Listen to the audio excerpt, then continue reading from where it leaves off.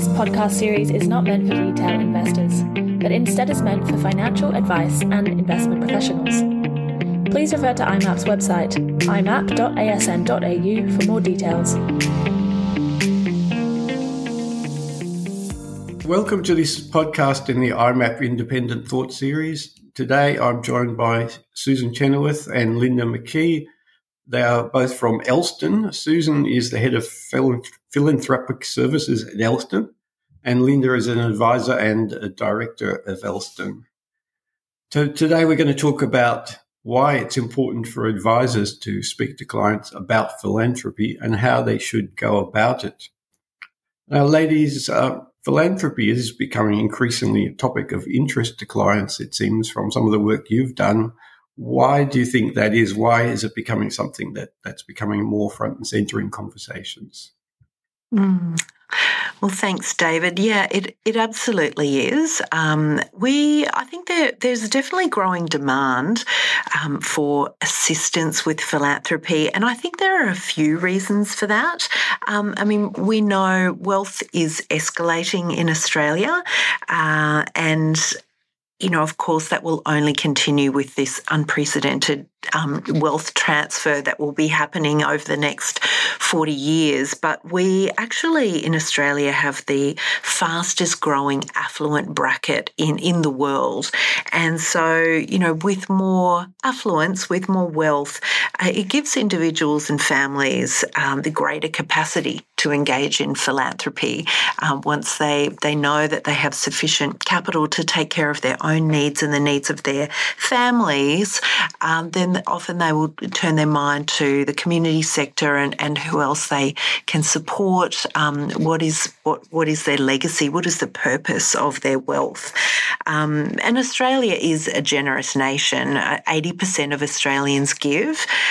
So for an advisor who has high net worth clients, it's very likely that many of them have thought about charitable giving or setting up a tax-effective foundation, and it's quite possible that they are already actively giving back to areas that they care about.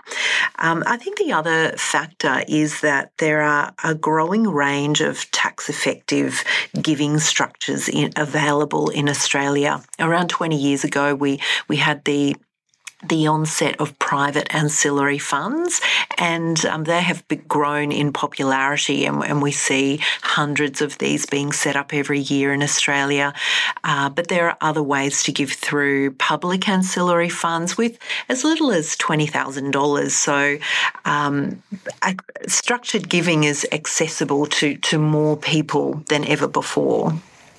That's interesting. We could probably talk a little bit about the structures later, maybe. And initially, though, as you mentioned, wealth's growing in Australia. We're becoming more affluent, so people do think about giving. And yet, I know the work you've done suggests that it's something advisors seem to find difficult to raise with their clients, or they don't talk about it. Why do you think that's the case? Why are advisors reluctant, given, as you've said, a lot of high net worth clients probably are thinking about it? Yeah, I think that can be quite complex. I think we do know from a lot of research that's been done, not just in Australia, but around the world, that advisors sort of state two reasons why they don't always engage in those conversations. Firstly, they say they lack the knowledge of the philanthropic structures, the philanthropy landscape in Australia, so they don't want to, understandably, embark on giving advice or initiating conversations in areas that they don't know a lot about or feel comfortable talking about. But the second reason that they state is that they often feel quite unsure about how to approach the conversation with their clients. We have done at Elston some preliminary research with our own advisors, and we're actually broadening out this research to the broader advice sector in Australia. And one thing that seems to be standing out for us too is actually the role that the advisor sees that they play for their clients. I think advisors who are very focus very much on their technical expertise as a financial advisor, focus on wealth creation and investments. Don't always sort of look beyond that sort of role, but then there are other advisors who would probably see themselves as their client's trusted advisor, who probably approach those relationships a bit more holistically. They may not have deep expertise in philanthropy or for that matter, estate planning or business tax law, but they see themselves as the director of those broader relationships for their clients so that they can more broadly look after their clients' needs. And I think it's those advisors that do tend to have those philanthropy conversations with their clients. Yeah, that's interesting. And IMAP has done a survey on firms that work with high net worth clients, and we're going to put out a white paper soon that came from that. And certainly a lot of the feedback we got in that was that the high net worth and certainly the ultra high net worth clients are looking for sort of full service, as you've said. It's not just should I be conservative or growth with my investments, but looking after family matters, philanthropy, estate planning, all those different things. That's interesting. Absolutely. And I know working, really closely with Lynda with a number of her clients who, you definitely take that approach, don't you, Lynda? Yes. Well, thank you, David, for inviting me along today. Susan and I have worked on a couple of my clients, quite a few actually, and it really does resonate with me because I've, obviously been on this journey of discussing bringing this topic up with my clients. And at the beginning, I can really, sympathize and empathize with advisors who are reluctant. I do believe it does come down to those same two areas that Susan has talked about. But once you have a basic understanding, you don't need to know everything because you're obviously going to engage with a specialist.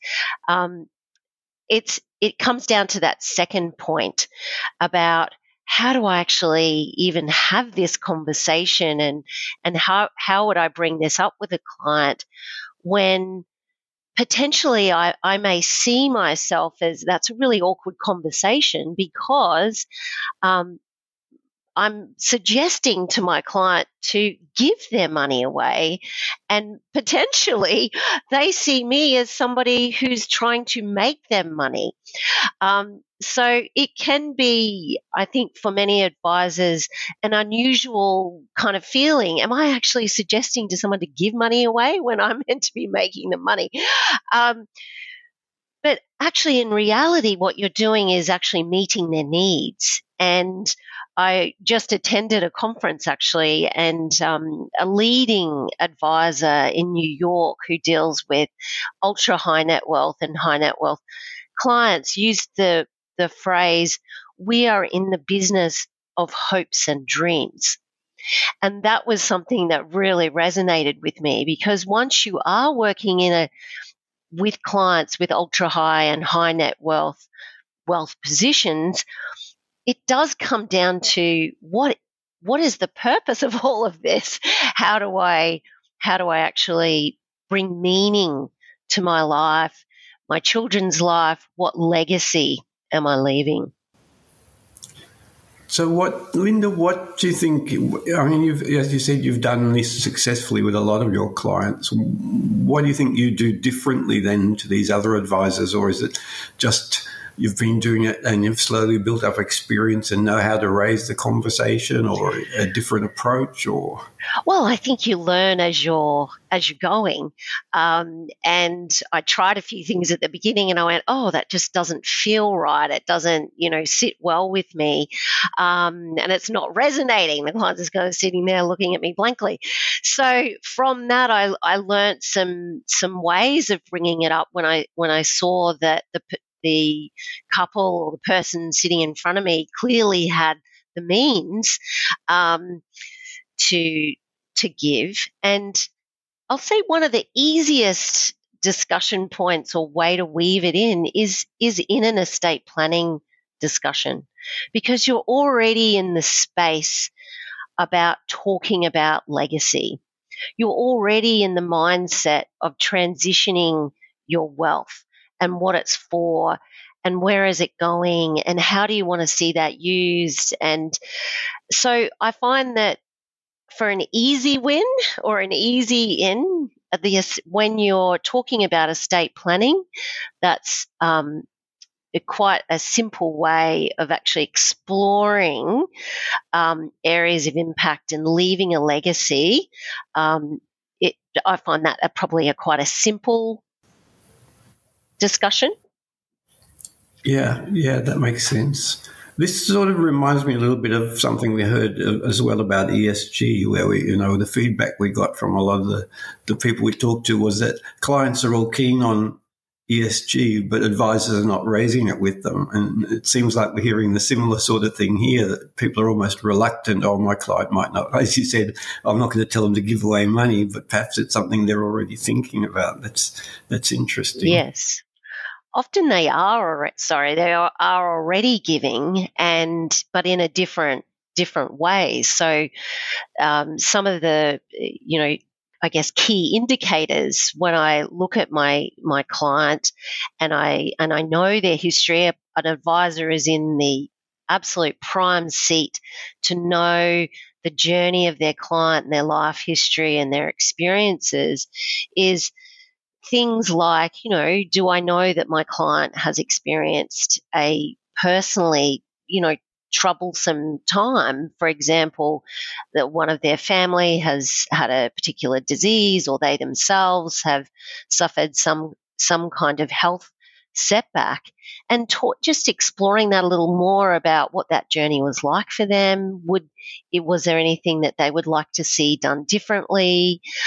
Those types of things can lead to a conversation about making an impact, and if they had the means, how would they change somebody in a similar circumstances journey? And then again, it starts to broaden out. Well, actually, you could do that. And they're like, really? I could do that? Yes, you could. So, yeah, it's quite enlightening for many people. I think that's interesting. I was going to say, Susan, we talked earlier about how much money you need, because we've talked here about high net worth and very ultra high net worth people. But Susan, I think, as you mentioned earlier, you don't necessarily have to have millions of dollars to be talking about giving in this way. No, not at all. Giving through structures is really accessible to most people.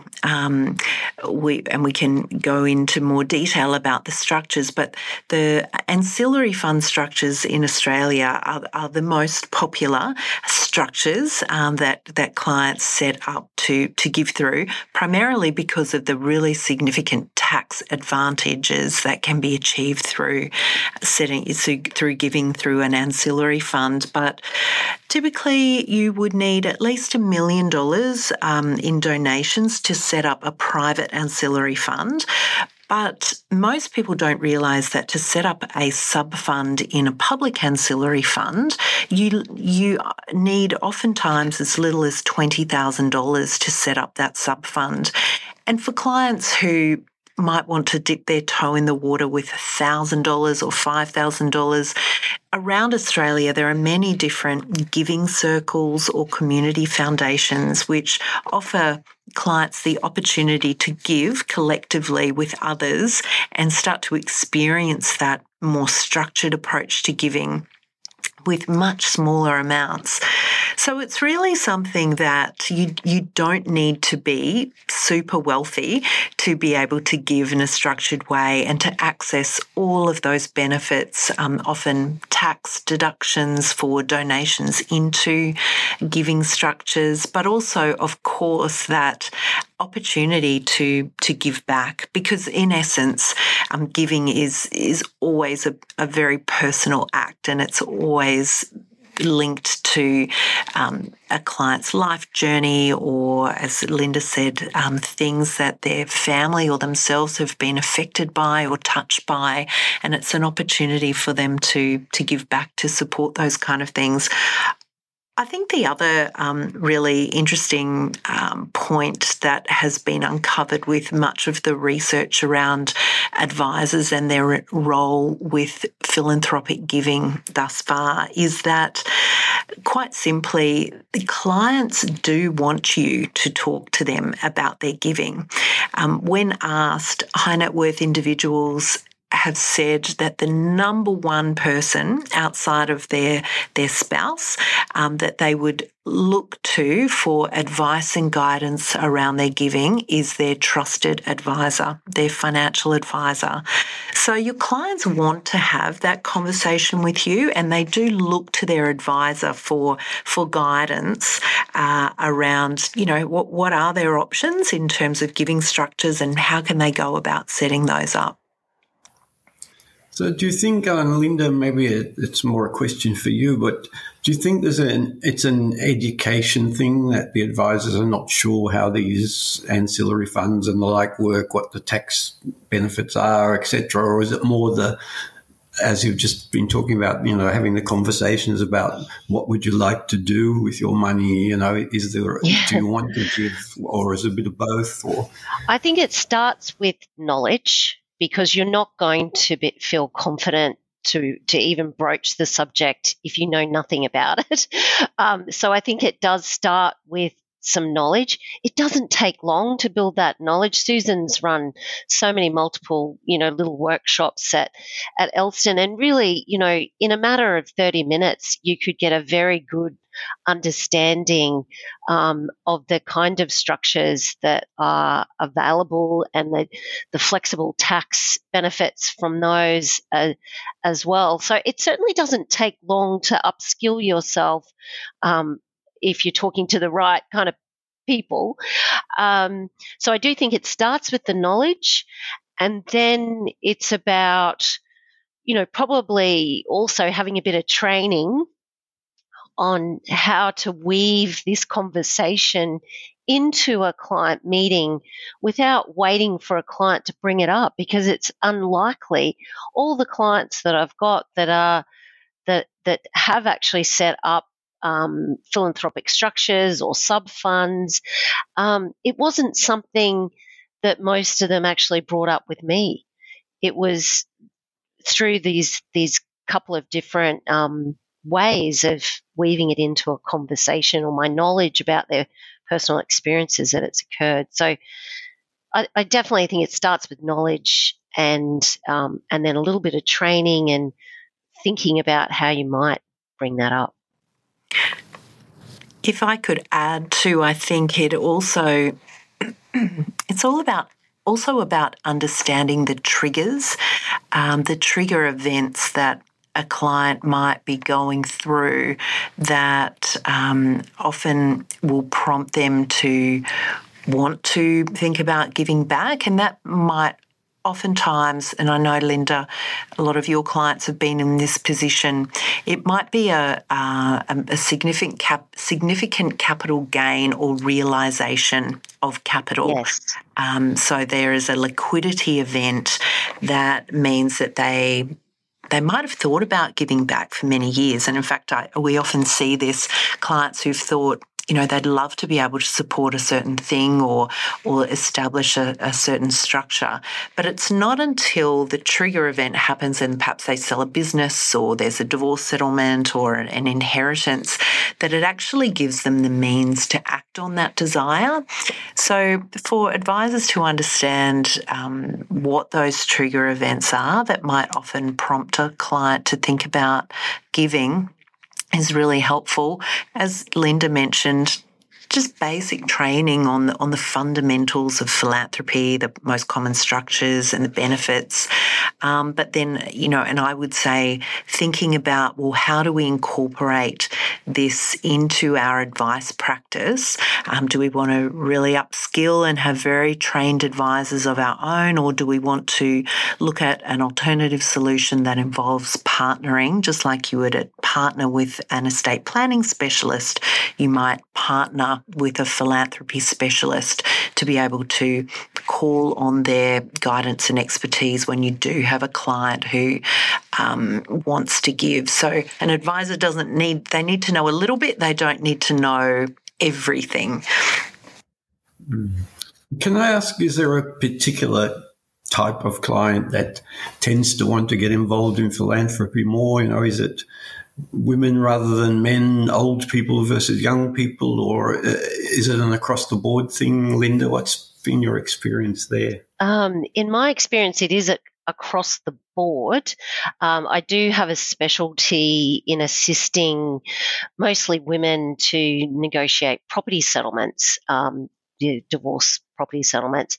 And that journey often is, quite transformational journey in that, after a property settlement, they may be feeling a little bit lost in terms of purpose. Also, might be the first time they've actually got control over some financial decisions and have been wanting to do something with impact, or and have felt as though it wasn't really their option to make decisions like that.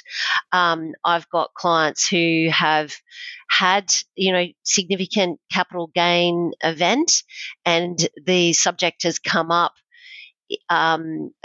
alongside of, oh gosh, that's a lot of tax to pay. What are my options? And so we've actually talked about, well, actually, I know you went through that cancer journey. Have you ever thought about, what was it about that? And she's like, oh, well, we're talking about my cancer journey. And then we're talking about all the different services that she accessed during that time. And she said, you know what, I'd always really wanted to give some money to this particular group that really supports a lot of women in the community. And I said, well, this is probably a really good opportunity to do that, because it's a win for you in that you'll be paying less tax and you're putting it to really good use that has a lot of personal meaning for you, and that you can go and see that money put to good use. So that's probably two categories. So I've had, retiring couples, so medical specialists who have been very passionate about their particular area of specialty, retired, very comfortable, and wanting to get involved in the philanthropic kind of community and see progress in certain medical fields. Also, we do find that younger generations are more interested in impactful giving or making an impact, and that kind of weaves into that ESG kind of conversation as well. It's much more prominent in their thinking. Okay. Susan, maybe just as we get towards the end of our chat, perhaps a little bit on the structures. And I know particularly you mentioned there about the public ancillary funds that people can access. I mean, is that something a firm like an Elston offers, and how does that work, and how do you access those?